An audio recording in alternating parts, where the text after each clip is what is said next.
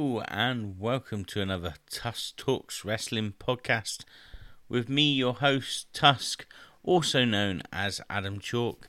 And if you haven't listened to the podcast before, where the hell have you been? Forget your Russos, your Bischoffs, your Disco Infernos. What we do on here, unlike them, is give our honest opinion on the things that we like or dislike from all the goings on in professional wrestling, from shows like WWE Monday Night Raw, Friday Night SmackDown, NXT 2.0, AW Dynamite, AW Rampage, as well as pay-per-views, premium live events, indie shows, as well as talking about the latest news headlines doing the rounds. Hello everyone, I hope you're all well and have had a good day, and well done for getting to Friday. Another week successfully navigated. I've been trying to decide what to do on these Friday shows, as we don't have any WWE or AEW to review. I thought about previewing the weekend's wrestling, your Rampage, your SmackDowns, and your pay-per-views, but let's be honest, there are other podcasts out there that do a much better job than I do at it, so I'm not going to do that. I thought about reviewing Impact, but sometimes I'm not able to watch that show right away, so not really the best idea. One day I might start doing that. So what I thought I would do is go back in time and look back at the Monday Night Wars and rewatch from when WCW Nitro and WWF Monday Night Raw started going to head, and see who really won the Monday Night War, really. And I know this has been done before by many people, but why not give my thoughts on it as well. So we're going to do a couple of weeks at a time. I think 2 or 3 at a time per show, just over a few weeks. But this was pretty cool for me to go back and have a look at this, because being in the UK, I don't really remember ever being able to watch WCW until the WWE Network came along, and you saw little bits, and you saw the bigger things from the pay-per-views occasionally. You got the documentaries, obviously they were the videotapes and then later DVDs as well. You got the documentaries about the Monday Night Wars, but usually they were put out by WWE after WCW were no longer a thing. And you can obviously watch bits on YouTube when that became a thing, of course. But let's go back to 1995, shall we? And the first head-to-head week, according to the WWE Network, was the 11th of September in 1995. So that's when we're going to start, and we'll try to go all the way up till the McMahons bought WCW, obviously. And WCW's first match on Nitro on that date was Sabu versus Alex Wright. I'm not going to go into massive detail on what happened in the matches. Just going to give my brief thoughts on what I saw. And Alex Wright, he was kind of one of those guys that I always sort of forgot how good he was. Maybe it was the generic name or the generic look, but whatever it was, I was wrong. He was good in this. He was always good, actually. Sabu, as we know, was a crazy madman, and in 1995, WCW tried their best to put that across on TV, especially in this. I think this was his first match in WCW, certainly first on Nitro, obviously. We all know he went on and proved that he's mental in ECW and other companies around the world. But as for this match, it was pretty decent. Sabu flying around all over the place. It did have a bit of a lackluster finish. It ended in a disqualification when Sabu was basically disqualified for being too mental. Only went 4 minutes as well, which is a shame, but remember at that time, everything kind of revolved around Hulk Hogan. So guys like this weren't really getting much time. Decent match, shame about the finish. Next we had Sting defending his WCW United States Heavyweight Championship against VK Wall Street, who was IRS in WWE, of course. And because he was in it, this was pretty boring, to be quite honest. One thing to note, though, is that Sting was massively over back then, as he still is today. Sting, of course, won that one, retained his title.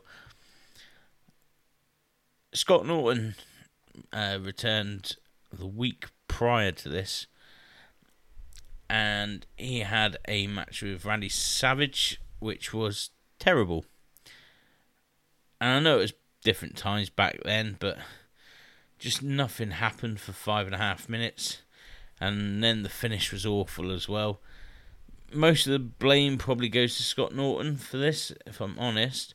As we've seen Savage have some awesome matches before and after this. The main event of the show was for the World Heavyweight Championship, and was Hulk Hogan defending against Lex Luger, who jumped ship the week before. Now, I'm not a big fan of Lex Luger anyway, and always found him a bit boring when I saw him in WWE. And in watching this, it did nothing to change my mind at all. Hogan matches are all the same. He takes punishment for 90% of the match, makes his comeback at the end to win. So I'm not really going to look too much into this. I will say both guys were really over. But this did end in another disqualification when the Dungeon of Doom attacked Hogan. The finish of the show was rubbish as well. Not the best start, in my opinion, for WCW.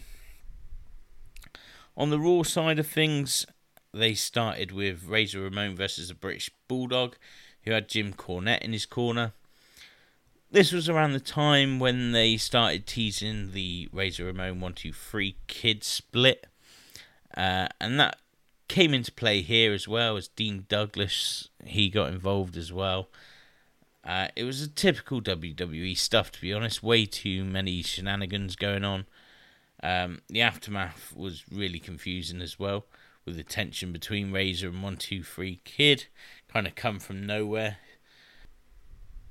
We then had the Smoking Guns versus the Brooklyn Brawler and Rad Radford. And although this was short, it was still pretty decent stuff. The Guns were really over back then as an act as well. They had a really weird Goldust video package stating that he was on his way. That played on his character really well, actually.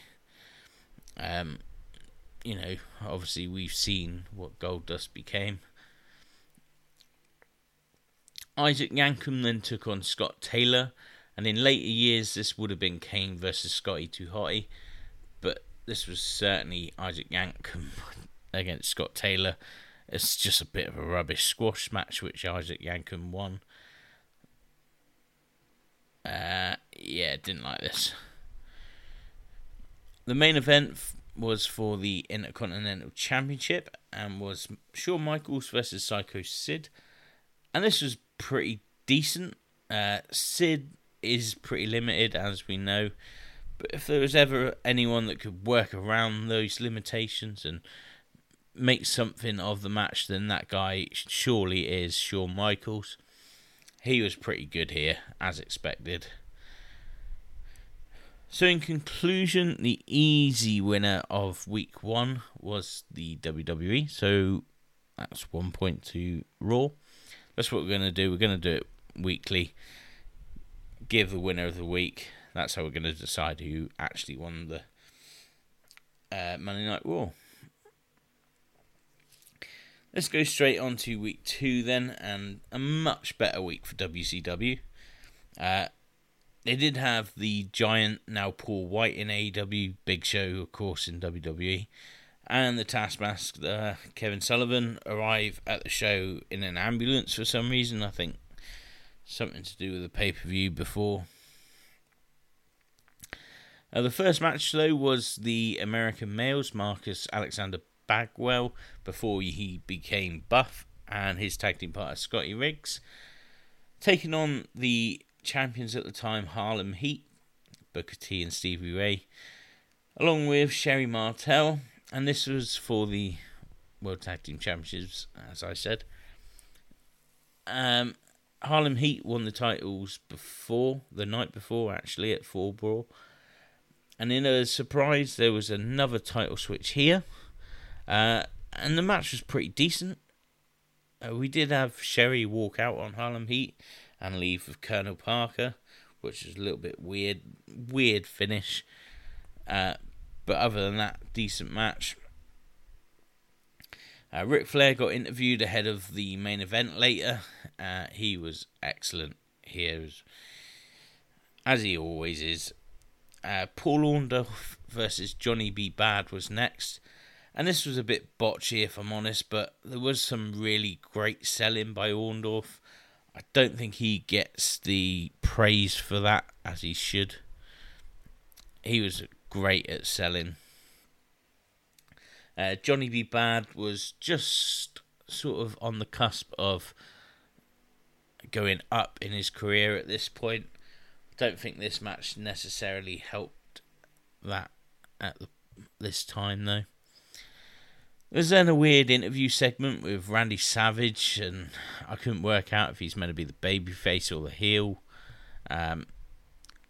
Lex Luger came out, and I think a match was set up for next week. We'll come to that later. Hogan arrives on a motorbike for some reason, so Giant runs it over in a monster truck. This obviously leads to that monster truck match or something that they had at the pay-per-view. 1995 was a weird time. Then the main event was Brian Pillman versus Ric Flair, and this was the best part of the show. But the fans didn't seem to be into it. It's almost like they had been programmed to only react to certain stars, like Hogan, like Savage, like Luger. They're all a little bit weird. Really enjoyed the match, though. As for Monday Night Raw, they started off with a 1-2-3 Kid versus Razor Ramon. They told a really good story through this, but again, Dean Douglas got involved after a really good ref bump. I don't know who the referee was. I'm not going back to look. Razor was made to look really weak by the finish, though. They then had Dean Douglas do his Douglas report thing on Razor, and that was really crap. The Dean Douglas character was terrible. Tatanka and Karma, who went on to be the Godfather, obviously, took on Savio Vega and Spark Plug Bob Holly, and this was so bad. The finish was terribly botched as well. Surprising when you look at the four people in there, but it's early on in some of their careers. Jean-Pierre Lafitte then took on Brian Walsh. Bret Hart came on the phone through this, so I didn't really watch the match as I should. I was just listening to Bret. The finish was pretty good, though. Caught that. Men on a Mission then took on Yokozuna and Owen Hart with Jim Cornette in their corner. Unfortunately, this was two heel tag teams, and that didn't really work back then, as it still doesn't today. Yokozuna was getting some cheers, though. Owen Hart was great, as always. Just a shame that he was in there with guys that couldn't really work very well. Diesel and Shawn Michaels have a brilliant backstage promo. I loved their chemistry back then. And the show ended with an interview with Jim Cornette. He was excellent, as he usually is in his promos, but it was a really weird way to end the show. But But it made it a bit harder to pick a winner for week 2 because I thought both had good, both had bad. Maybe I'm being generous, but I'm going to give it to WCW Nitro, and that brings us to 1 each. We then go back to the 25th of September. And on Nitro, there was a massive thumbs down in the first match. And the reason for that is the fact I had to sit through 4 minutes of that dancing dickhead, Disco Inferno. I hated this guy as a so-called wrestler, and hate him even more as a podcaster. I don't want to go too hard on him in this podcast, but he is a twat. And his views are terrible. Even if they are his honest opinions, and not just, as I suspect, him looking for engagement, especially on Twitter. Anyway, he was up against Alex Wright, who was great. Just a shame he's in the ring with this goof. If you do like Disco Inferno and his views, then and I've offended you, well, there's probably plenty more of that to come from, if I'm honest, on these shows. Just a dick. Hulk Hogan and Jimmy Hart then shout some bollocks about monster trucks. No idea what was going on. Kurosawa made his debut in WCW, and he took on Sergeant Craig Pittman. And this wasn't great, if I'm honest. Craig Pittman was very limited and wasn't very good.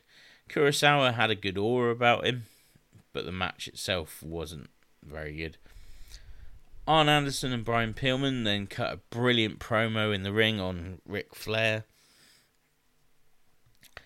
The Taskmaster, Kevin Sullivan, took on Randy Savage in 3 minutes of pointless crap where there was no finish. I'm starting to feel sorry already for Randy Savage at this point. And this match just happened so that the Giant could attack Savage. Not very good. Meng then took on Lex Luger in another boring match. The crowd were dead for this and just felt like Luger was not the big star he thought he was. And that was it. Pretty poor show, to be honest, apart from the Arn Anderson promo. Nothing else on here was any good. As for Monday Night Raw, Skip took on Marty Jannetty, where Jannetty made his return to the company, and he was red hot in the eyes of the fans when he came back. Skip sold brilliantly in this as well. This was a really decent opening match for the time. Owen Hart and Yokozuna then took on the Smoking Guns, and when Owen was in the ring, the match was great. But unfortunately, Yokozuna just sat in a rest hold that felt like for ages. It just sapped all the energy out of this match. And it was hard for the likes of Owen and Billy Gunn to sort of bring that energy back up. They did do a great job at the finish, though. We got a Gorilla Monsoon interview, which was quite cool. Good to go back and see him, a big part of my childhood. In the main event was the British Bulldog taking on the Undertaker, and this was a slow, boring match that didn't really do anything for me. It was also a non-finish as well. I think early Undertaker was pretty much like that, so we're going to get that a little bit. But this does mean week 3 easily goes to Raw, which makes it 2-1 to the WWE. I think that's probably a pretty good place to leave it this week. As I said, we're going to do this every Friday for now until we have that final score, and we can really see who won the Monday Night Wars and see if WWE's narrative sort of lines up with the truth.